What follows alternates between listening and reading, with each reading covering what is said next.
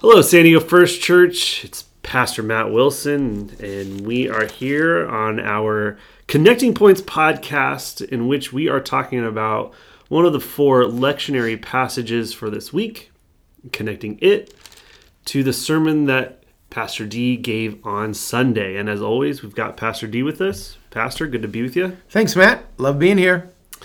Today, the passage that we're connecting from the Sunday passage, which was out of 1 Peter chapter 1, we are connecting to the book of Acts.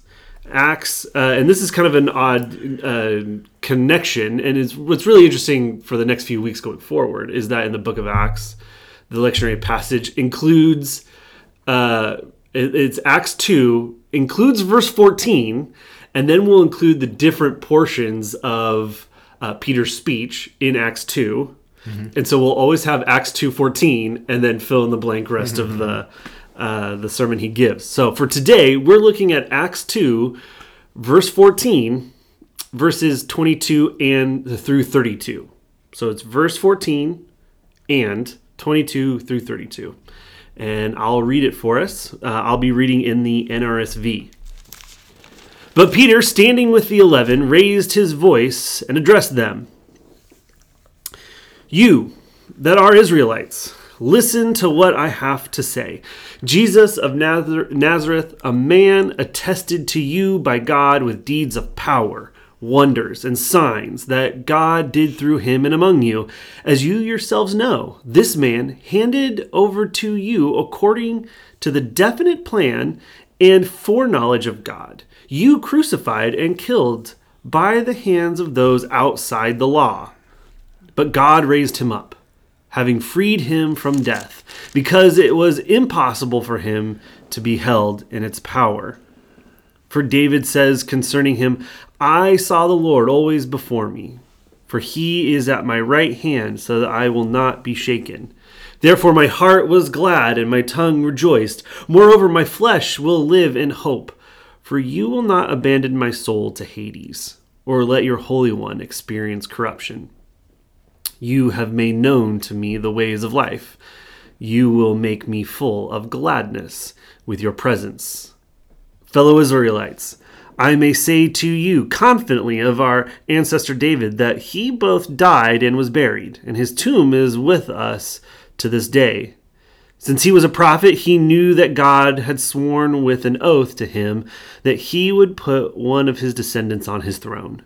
Foreseeing this, David spoke of the resurrection of the Messiah, saying, he was not abandoned to Hades, nor did his flesh experience corruption.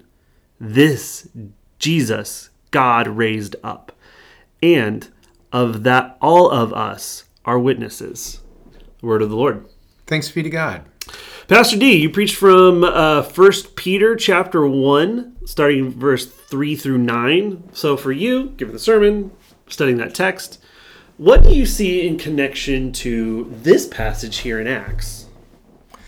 There's certainly a couple things that come to mind immediately. One is that it provides nice context for the audience that's addressed in 1 Peter. Mm-hmm. We mentioned on Sunday that there are 5 provinces or areas that are mentioned at the outset of the letter, and my understanding is that they correspond to certain portions of what is modern-day Turkey. Mm-hmm. And so, given that this is a long way away from Jerusalem, Galilee, the Promised Land, how did this come about that a letter is going up to that area? Mm.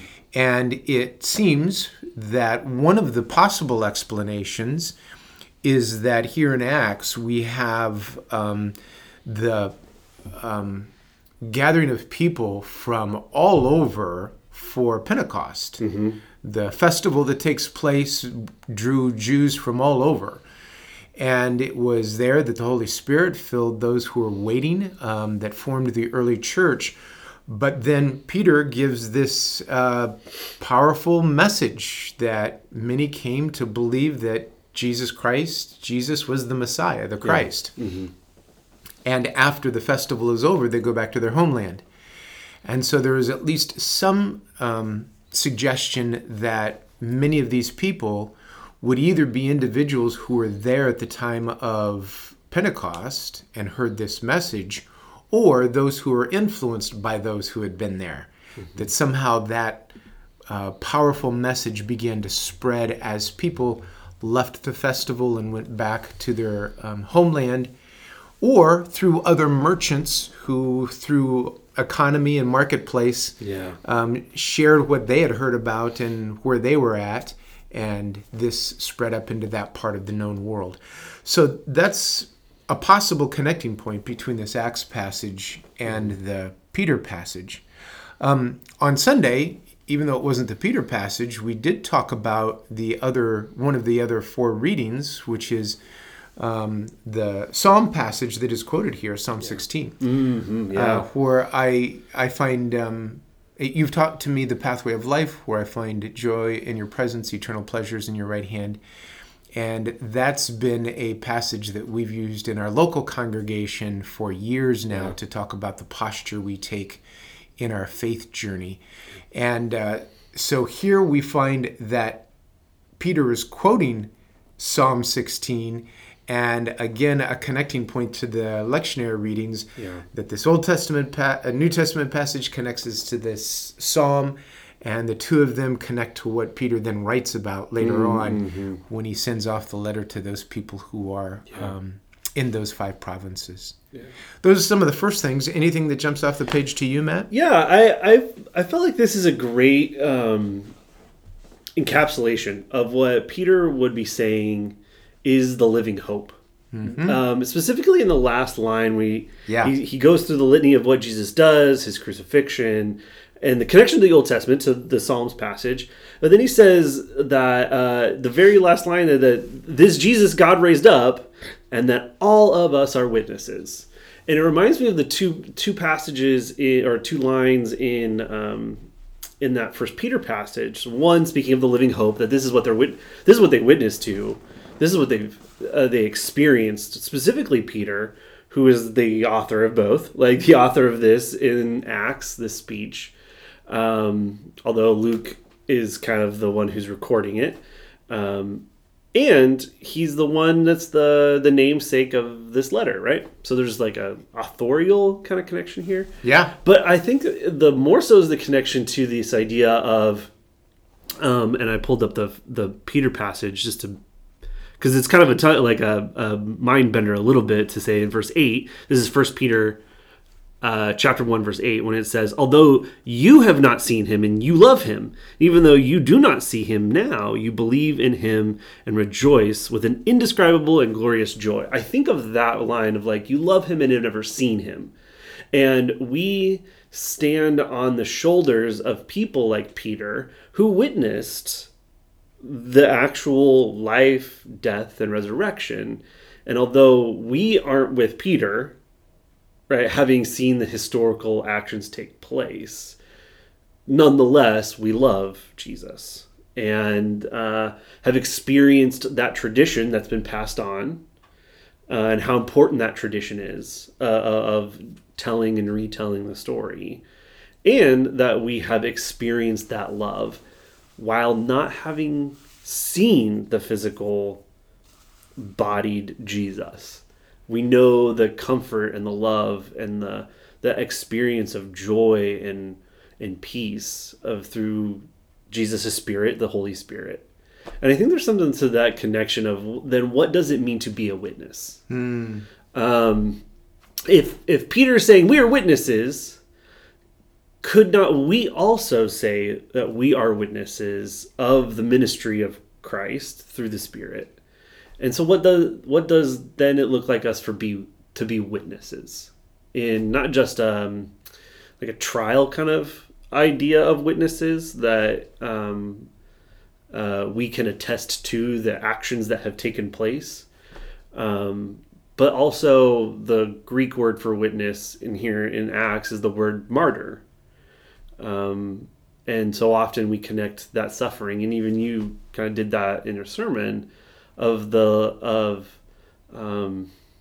setting boundaries and going through the hard stuff, and boundary setting can be difficult, and that takes a sense of suffering, a cost, and yet kind of walking backwards in our faith, we can see how those moments of toughness, of trial, of suffering, are our witness to how God works in our life, in the lives of others. Yeah. I think that's beautiful, Matt. I have often wrestled with that statement of witness. What does it mean to be a witness? And I sometimes feel like it is an invitation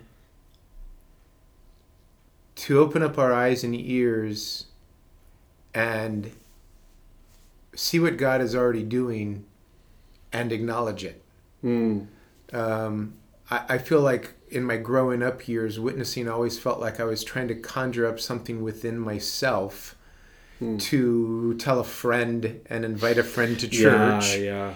And somehow tell this storyline that felt familiar to me, but like a foreign letter to somebody else if I was going to talk about it. Yeah.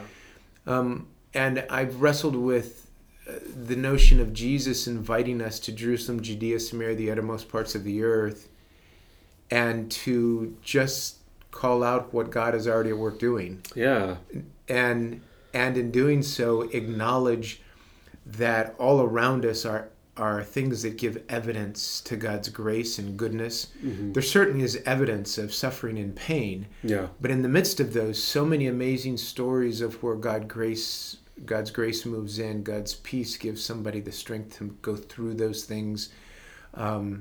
Powerful moments that lead me back to that Psalm passage where if we're walking the pathway backwards and looking at all the things that God has done for us in the past, it gives us a posture of trust to move backwards into our future, knowing that God knows the steps that are ahead for us. I do really like, though, even more than you bringing up that, which makes me chew on a little bit more that area of what it means to give witness to God's work, is that the core of this is Peter's making a proclamation. Jesus was raised to life. Yeah. It is the core of the storyline. I had somebody after service on Sunday come up to me and talk about Thomas and acknowledge that Thomas wasn't at the crucifixion and that maybe rumors had already started circulating that were alternative views of Jesus's resurrection. Yeah. And wondered, the question was posed to me on Sunday, is it not possible that Thomas wanted to see the wounds to know for sure that Jesus had actually died? Oh, yeah. Yeah. So the resurrected Christ, I would recognize him by his wounds, but what I really want to know, I wasn't there to see him die. You're making a claim that this is the resurrected Jesus. I also want to see that he passed away. Sure, yeah. I thought that was a fascinating notion, but both of those things are reminders to me that this is the core of our faith that calls us not only to love God and know, as is said in this coming week's passage, which we'll get to on the next podcast, but that God had in place a plan from the creation, the beginning of creation, of redemption and reconciliation.